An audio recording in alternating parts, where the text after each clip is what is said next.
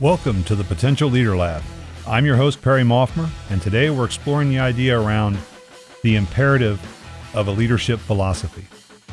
Now, everything I do is through the E3 framework, and that means we're going to explore, experiment, and evolve our way into navigating our leadership odyssey. Now, my definition of leadership, as always, having a positive impact on the lives of those we care about. I believe this definition means that every single one of us has both the opportunity and responsibility to lead in whatever part of the world it makes the most sense for us to do so. And that if we all individually do it, we can collectively make the world a better place. And that's a pretty cool thing for all of us. All right, so let's get into leadership philosophy and why it matters. 3 quotes to kick us off. The first is a Japanese proverb. Vision without action is a daydream. Action without vision is a nightmare. The next by Carl Jung. Your vision will become clear only when you can look into your own heart. Who looks outside dreams, who looks inside awakes. And finally from James Froude. You cannot dream yourself into a character. You must hammer and forge yourself one. Now, how this came about, this conversation for me, is really about the work I do with organizations and leadership development. And the reason that I believe a leadership philosophy is really, really important is because, A, it's different for every organization. Every organization shouldn't have the same leadership philosophy because every organization has a different mission, a different vision, a different set of values. If that's the case, then the leadership has to be different, right? But typically when we walk in, it's like, okay, well, the struggle is normally we're not seeing the leadership we want. We want to have unified leadership. The organization or the leader saying, I'm not seeing the development I want to see. And so the first thing I'll ask somebody is, okay, well, what's your definition? What are you measuring them against? And routinely, I just get kind of a shoulder shrug or a blank stare or that's a good question. And so that's the starting point, because without that, what are we doing? Because the reality is without that, what we've done is delegated the leadership philosophy to whatever book you're suggesting, whatever training program, whatever class, whatever consultant, whatever, right? Because there's a gap and there's a void and it's going to be filled because nature hates a vacuum, right? When there's a vacuum, it gets filled. And so if we're not intentionally creating this leadership philosophy, then it's going to be filled by somebody. Like somebody's going to say, okay, this is what a leader is. I don't know if that's the right thing for that organization. That organization, again, they have their own mission, vision, values. That means we should be able to craft what the leadership philosophy is from that. They've done the hard work. They've done the heavy lifting of the mission, vision, values. And if you've done that, then the leadership philosophy is in there. We just have to define it. We have to do the hard work of writing it down and sharing it so that others understand it. Because if we're looking for leaders in our organization, and what leadership is a set of behaviors, right? I mean, at the core of it, that's what it is. It's a set of behaviors. Then we need to clearly define what those behaviors are so that we can develop and coach towards them. Otherwise, what are we doing? It's no doubt we're not getting a consistent result because we don't have a consistent approach. We have no goal. And so you can't just send people to a class or have them read a book or bring somebody in to train them, right? First of all, you can't train leaders, right? Leadership is about development. So real quick, the 2 things, training and development. Training, skills for your current job, focus on present day. The skill is changed. It's based on efficiency, focused on the role, and there's no choice. It's just you're exhibiting a new skill or an action. You don't even, to be honest, if I'm being trained, I don't even have to agree with it. It's not something I agree or disagree with. It's something I'm being taught. Now, development, as opposed to skills for the current job, development is knowledge, skills, and attitudes for a future job. So when I'm investing in development, I'm actually investing in helping somebody be prepared for a future job, not for the job they have now. Because my focus in development is the future, not the present day, as it is in training. And I'm not focusing on changing skills like I am in training. I'm changing behaviors with development. I'm focused on effectiveness, not efficiency, because as you've heard me say for, however many episodes, leadership can never, must never be efficient. And I'm focused on the person, not the role. I'm not focused on the role they have. I'm focused on the human. And then as opposed to training where there's not really a choice or an opinion or an emotional attachment, the person that I'm developing must choose to participate because it's all on them. They have to do something with what we're talking about. And that's different. They have to agree to it. They have to be part of it. They have to opt in. Because we're not going to create cookie cutter leaders. We don't want everybody to be the same. There's diversity and strength and perspectives and style is valuable. All that, the heterogeneous groups are stronger than homogeneous groups. We need an adherence to the same values, mission, and vision, but the way that exhibits in different people is going to be different because guess what? All these humans are different. But they're going to possess the same root, right?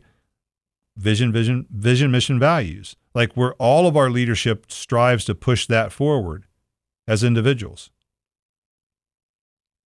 And that's what you want to see. But you have to provide that foundation. It's talking about theory, attitude, guiding principles, behaviors. Those are all the things that we have to think through as an organization, as a person, as a leader, in order to share that with others. Because leadership philosophies are most beneficial during times of crisis, change, and problem solving. Right? That's when the old rubber meets the road saying comes in. Because that's what we rely back on, is they understand, in my way of saying this is that the number one responsibility of a leader is teaching people how to think. Not what to think, but how to think. I want a framework because when things do get crazy, when I don't have time to be there with them, when they don't have time to call somebody, when they're relying on making that decision in the heat of the moment, I want them to have a framework to do that. I want us to have a shared framework on how we're going to do that. And I think the easiest way for organizations to do that is mission, vision, values on one side, financials on the other. Those are your guardrails. If I'm making a decision that supports mission, vision, values, and the financial integrity of our organization, it's a win. If my decision doesn't support one of those, I better talk to somebody about it. If it doesn't support either, don't do it. But I have to offer people a framework. We have to tell them, how do we expect a leader to behave? What behaviors do we expect from all leaders in our organization? There's no wrong answer here, by the way, folks. Every organization has to do the heavy lifting of figuring out what that is for them. Please. It's specific to your organization. You want people to lead a certain way. That's awesome. Tell them. Write it down. Make it visible for them. There is no right or wrong. It's what your organization believes. It's what it requires. It's what it needs. It's what fits. And believe me, the other thing is this has to be revisited annually. Because I can tell you without a doubt, the way I was taught to lead in the 90s, in the early to mid 90s when I first got into the workforce, would not work now. Nothing wrong with it. It's not, by the way, always remember, it's not better or worse, just different. Right? We're not saying that that was bad. We're saying that it's different. Things changed. So let's not judge and say that it's better or worse because that's not good for anybody. Let's talk about how it's different because the world's different. We're different. Do the best you can until you know better, then do better. I think that was Maya Angelou. I think I edited it, but that's essentially what she said. Do the best you can until you know better, and when you know better, do better. That's all we're all doing. That's why it has to be something that's evolving. That's why I love the framework I use, which is explore, experiment, evolve. If evolution is never done. We are never through. We're never fully baked as leaders. We cannot afford to be, because the world changes too quickly for that to be true. Now, let's get back in the lab. Leadership is not simply a position or job title bestowed on you. Being a great leader takes commitment, resilience, and the ability to be adaptive. The E3 framework will help you reimagine everything you thought you knew about leadership and unlock the leadership potential that's inside you. Head to potentialleaderlab.com/#opt-in and sign up today. I'll be back to the lab right after this. All right, so let's think about some experiments we can do. Again, as with everything, start with a process. You got to think it out. You got to talk about it. Do some research on leadership. I mean, there is a broad spectrum of leadership widely accepted. Just like there's generally accepted accounting principles, there's some generally accepted leadership principles. There's things like democratic, autocratic, strategic, laissez-faire, transactional, transformational leadership. Tons of research out there on these kinds of leadership. Again, I'm not even saying any of those are good or bad. I'm saying if you want to start filtering down for you and the organization, which one of these do we want to look into? Which one makes the most sense? Start there. Start with the big things. Do we believe in democratic, autocratic, strategic, laissez-faire, transactional, or transformational? Start there. Grab one of those and talk about it and think, okay, this sounds most like us. Let's do this. Now, here's some other things you can go about doing with your organization, with you personally, if you're the leader, or with your leadership team. Consider your role models. Who do you all hold up as examples of leaders? Right? So sit around with your leadership team and write. Now, don't do this out loud. Please do it silently and then compare and contrast, because we want to hear all the voices. Who are the role models that we're picking out? Do we have some consensus ones here? Do we have two or three people on everybody's list? Okay, let's start there. Consider the impact of everybody's life sitting at the table, the different experiences they've had. Again, diversity breeds strength. Let's make sure we're well represented in what it takes to lead. Identify leadership qualities you're proud of, and determine the things that are impeding your leader development. What's stopping it? Reflect on what's worked in the past. Reflect on your vision of teamwork and team success. And then again, think about all those different styles of leadership. Then at that point, write it down. Like you have to write this down. It should be no more than a page. To be honest with you, it should be maybe half a page. You should be able to recite it pretty easily. Just like mission, vision, values. Leadership philosophy should flow from that.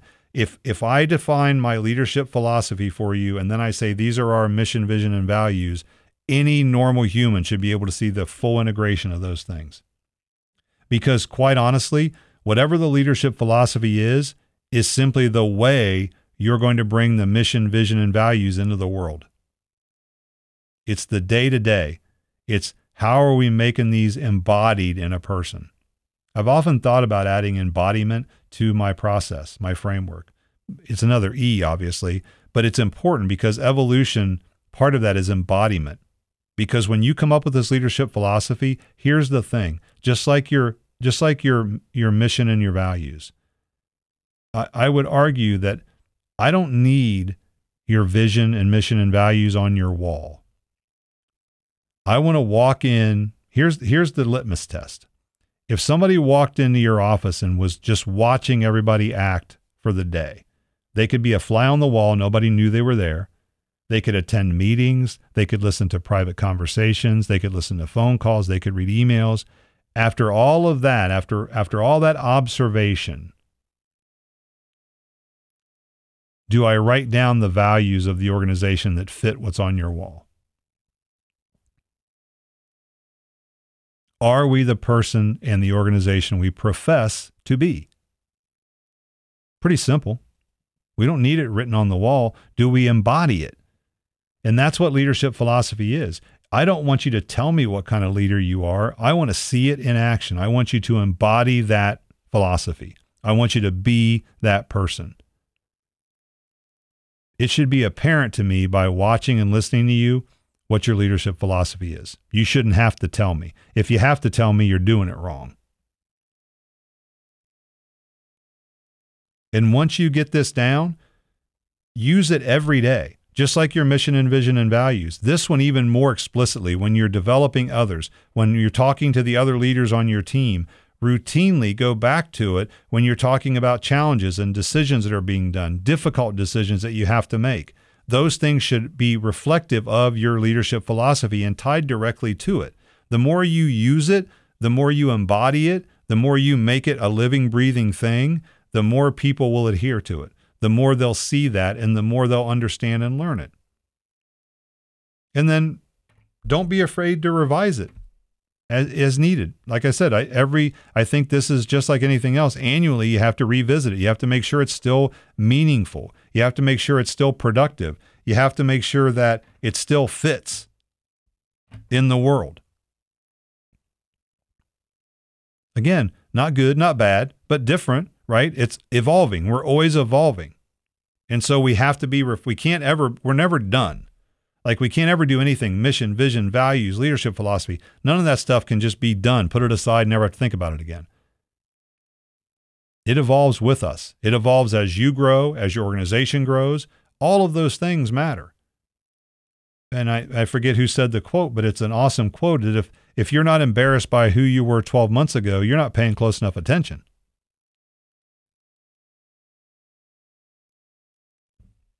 All right, so remember, it's got to be written down, and it should support your mission and vision and values. Start there. Start with your mission, vision, and values, and then get with your leadership team. Or if you're the leader, think about it on your own. How do I embody this? How do I share with people what we expect leaders to behave like? What are the behaviors that are important here? What do we need to see from somebody? How do we talk to each other? How do we talk to clients? What is our focus? All of those things, it needs to be written down into a nice, succinct document that you can share with people and use every day to develop those within the organization. And please, please, please have that before you have leadership development discussions. Because however you want to go about that, make sure that whoever you're getting to do that with you and for you is creating something that supports what you're wanting to get to. Again, nature hates a vacuum. If you don't provide that, you're getting whatever they're bringing. And it may or may not fit. It's not good or bad, but it may not be the best fit for you and the organization. Because again, your organization is clear, mission, vision, values. That's going to give you the starting point to develop that leadership philosophy. It's how do we embody that in the world? You've already done the heavy lifting. Just take it one step further. All right, so 3 thoughts to get us out of here. Ralph Waldo Emerson, our chief want is someone who will inspire us to be what we know we could be. That's a leader. Napoleon Bonaparte said, a leader is a dealer in hope. And I love this one. John Buchanan said, the task of leadership is not to put greatness into humanity, but to elicit it, for the greatness is already there. The task of leadership is not to put greatness into humanity, but to elicit it, for the greatness is already there. And it's real similar to what I believe about leadership. I want to help people become the leader that's already inside of them. I believe it's already there. We just need to tap into it and clear out all the trash, all the head trash, all the stories you've been told, and let that thing come forward. Because we need that. And everybody can. Most people won't. Very few do. Are you going to be one of those few? Will you do the work? Will you explore, experiment, evolve, and embody what you believe to have a positive impact on those you care about? That's what leadership is. Every day, the people around you, who do you care about? Are you having a positive impact on them? Are you, through your exploring, experimenting, and evolving and embodying that, what you believe in the world, are you having that positive impact? And if the answer is yes, you're already leading. And I'd like to thank you from the bottom of my heart, because the world needs better leaders, and it needs what you have to offer. It deserves it, and it needs it now. Take care of yourself and take care of each other, and I hope to see you back in the lab soon.